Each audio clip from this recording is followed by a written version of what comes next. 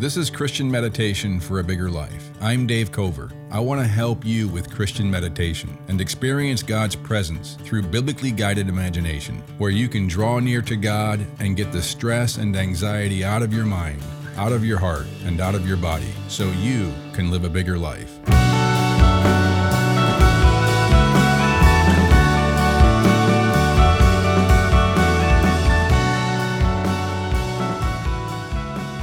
To begin, lie flat on your back if you can.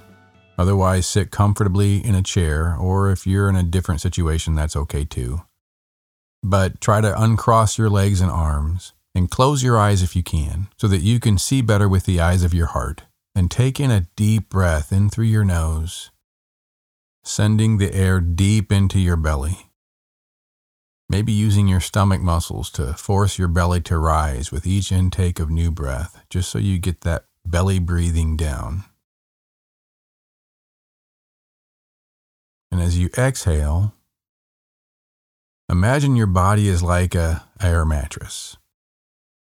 You're just letting the air out of the air mattress, where the tight mattress becomes softer with each out-breath, like letting the air out, letting the tightness soften in your muscles all throughout your body.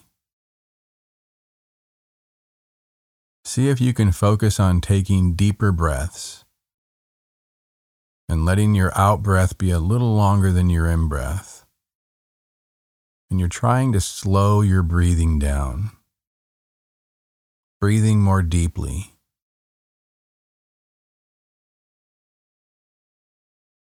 Deep into your belly.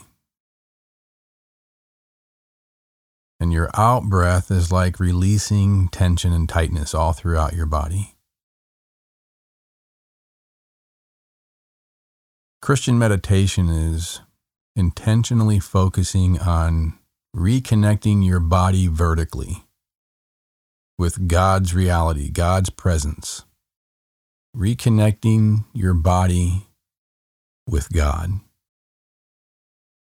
Our culture, perhaps because of a heresy that's been in Christianity for centuries, that kind of sees the soul as separate from the body. That's not a biblical view of the soul, but that is a view that kind of has snuck in Christianity, and it has become part of our culture because it always seems to be, and I don't want to be overly spiritually dramatic, but it's kind of a demonic trick. It's in almost every religion that's not Christianity, and it has snuck into Christianity as well. Seeing our true self as something separate from our body. And I think when this becomes an unconscious view of who we are, then we are able to disassociate our body from the things that really matter in who we are. We're able to have issues sexually or in eating, abusive sexuality, ways that we use our body, abuse our body, because we don't see it as an important part of who we truly are. We are an embodied soul. And if we don't see ourselves as an embodied soul, there's a kind of demonic bifurcation between what we see as our soul's connection with God and what we do with our body. And when we fall into that kind of heresy, when we fall into that kind of unbiblical thinking, we lose a sense of mental connection with our body as being important in our connection with God. So right now, if you can focus on feeling your body as you take in deep, slow breaths, feeling your body from within, kind of. Feeling the life in your body, the presence of your body. And with each out-breath, focus on feeling your body letting go of tension. And you're becoming more aware of maybe where anxiety and tension is residing in your body. It's unconscious because we sort of go through our life not thinking about how our body is connected to our true self, our soul, our mind. the condition of how we're doing, but it always shows up in our body. There's never a time when how we're doing soulishly doesn't show up in our body because we are an embodied soul. So Christian meditation is reintegrating that reality in our own awareness. One of the ways we integrate our body with our mind is by focusing our mind on feeling our body. So breathing in through your nose into your belly. And as you exhale, focusing your mind on letting your body release tightness and tension. Again, I think the image, the imagination, envisioning your body like an air mattress that's getting softer with each out-breath. Almost as if each out-breath is releasing tightness and tension all throughout your body. In our last episode, we looked at what David writes in Psalm 143. Hear my prayer, O Lord. Give ear to my pleas for mercy. In your faithfulness answer me. In your righteousness. Enter not into judgment with your servant, for no one living is righteous before you. Then he goes on to say, for the enemy has pursued my soul. And again, he's talking about not his spiritual life. He's not saying the enemy doesn't care about his spiritual life, but he's talking about his very existence, his whole self. For the enemy has pursued my soul. He has crushed my life to the ground. He has made me sit in darkness like those long dead.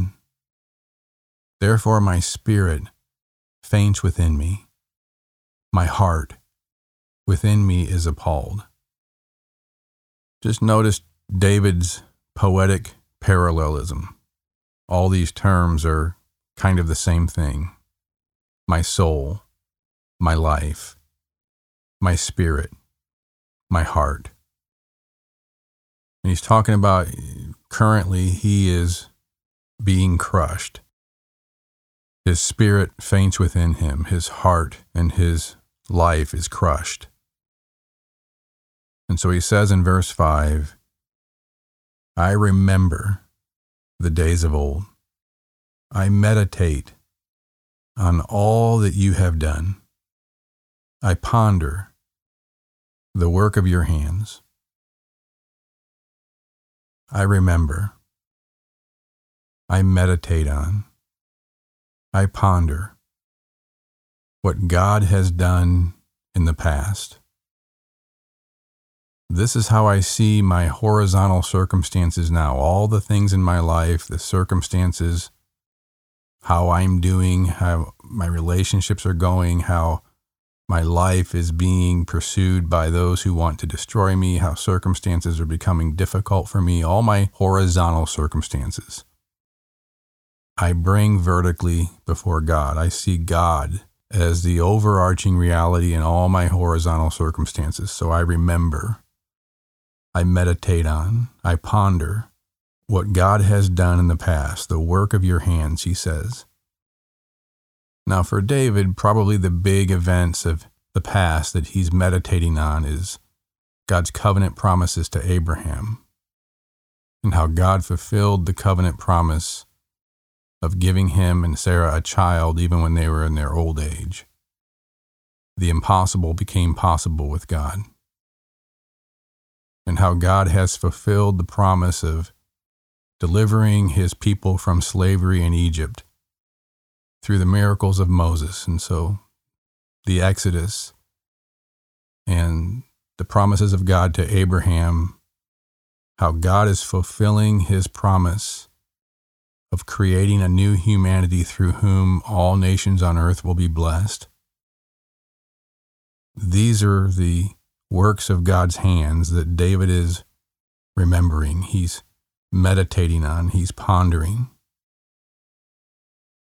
Now for us, this side of Jesus, this side of the death and resurrection of Jesus, these verses pull that thread through the needle even more, where we can remember and we can meditate on, and we can ponder the work that God has already done, the work of his hands, in becoming human in the person of Jesus, dying on the cross to take sin and death into the grave with him and to break through the other side of death through his resurrection so that he can bring a new resurrected reality to his people, his true and spiritual descendants of Abraham, which is what every believer in Christ is. So this is in the context of what David is saying. I plead for mercy. In your faithfulness, answer me. In your righteousness. Enter not into judgment with your servant, for no one living is righteous before you. I remember, I meditate on all that you have done. I ponder the work of your hands. And so we think of verses like in 2 Corinthians 5:21, where the Apostle Paul writes, God made him, he's talking about Jesus, God made him who had no sin to be sin for us, so that in him we might become the righteousness of God. Now here's the thing that really is something for us to meditate on, to remember, to ponder, is that God made Jesus, who knew no sin, had no sin, to become sin on our behalf. He took our sin upon himself. He became the embodiment of our sin when he went to the cross and took our sin with him to the cross and took our sin with him into death, so that we might become the righteousness of God.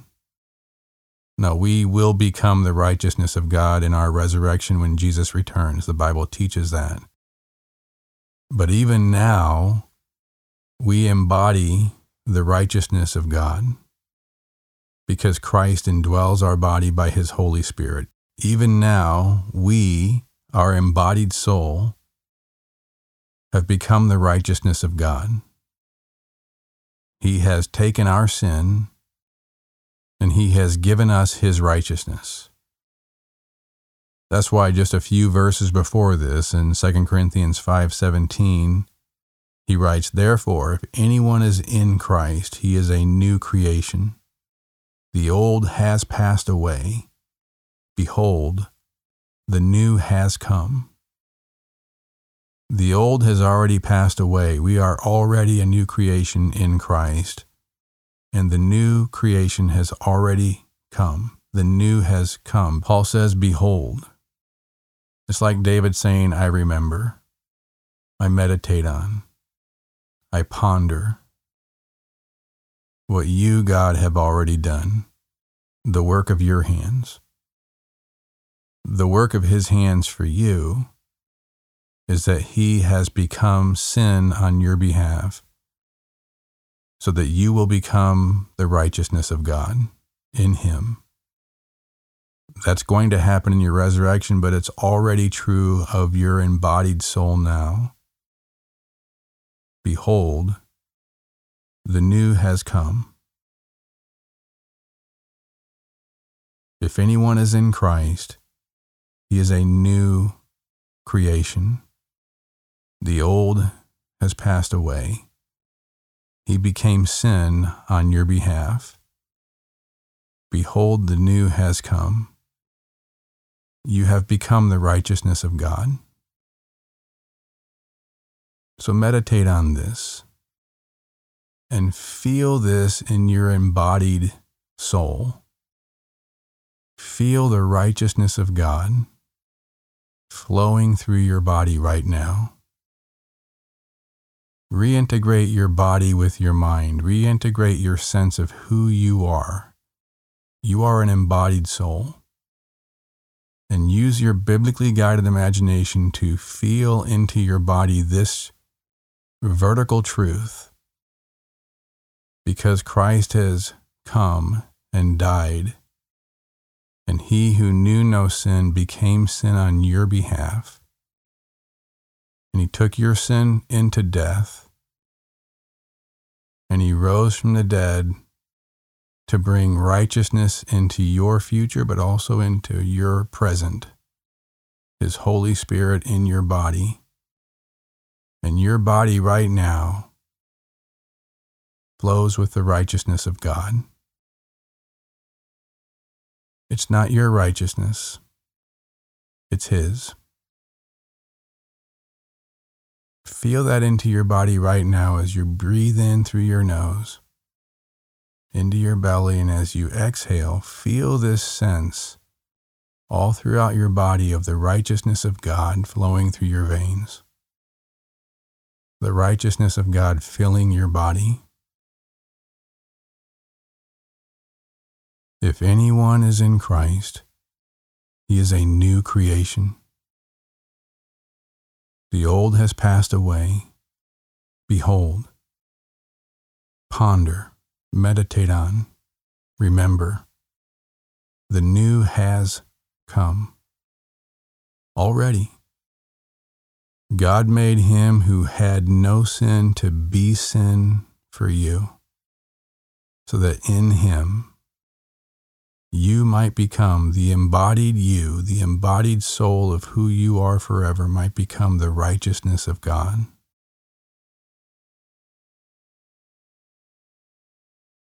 Feel that into your body now. You are the righteousness of God, not your righteousness, but Christ's righteousness given to you, your sin given to him, his righteousness given to you. You are a new creation. The old has already passed away. It's already good as done, because Jesus has already died, and he has taken the old, he has taken your sin upon himself. And behold, the new has come, the righteousness of God in you. His righteousness. Remembering that, meditating on that, pondering the work of his hands, what he has already done, we read David's words again and make them your own words. Hear my prayer, O Lord. Give ear to my plea for mercy. In your faithfulness, answer me. In your righteousness. Enter not into judgment with your servant, for no one living is righteous before you.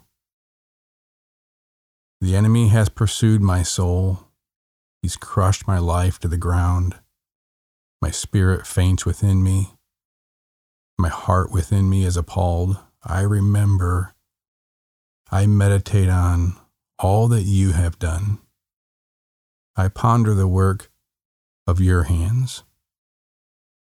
If anyone is in Christ, you are a new creation. The old has gone. Behold, the new has come. God made him who knew no sin, who had no sin, to become sin on your behalf, so that you can become the righteousness of God.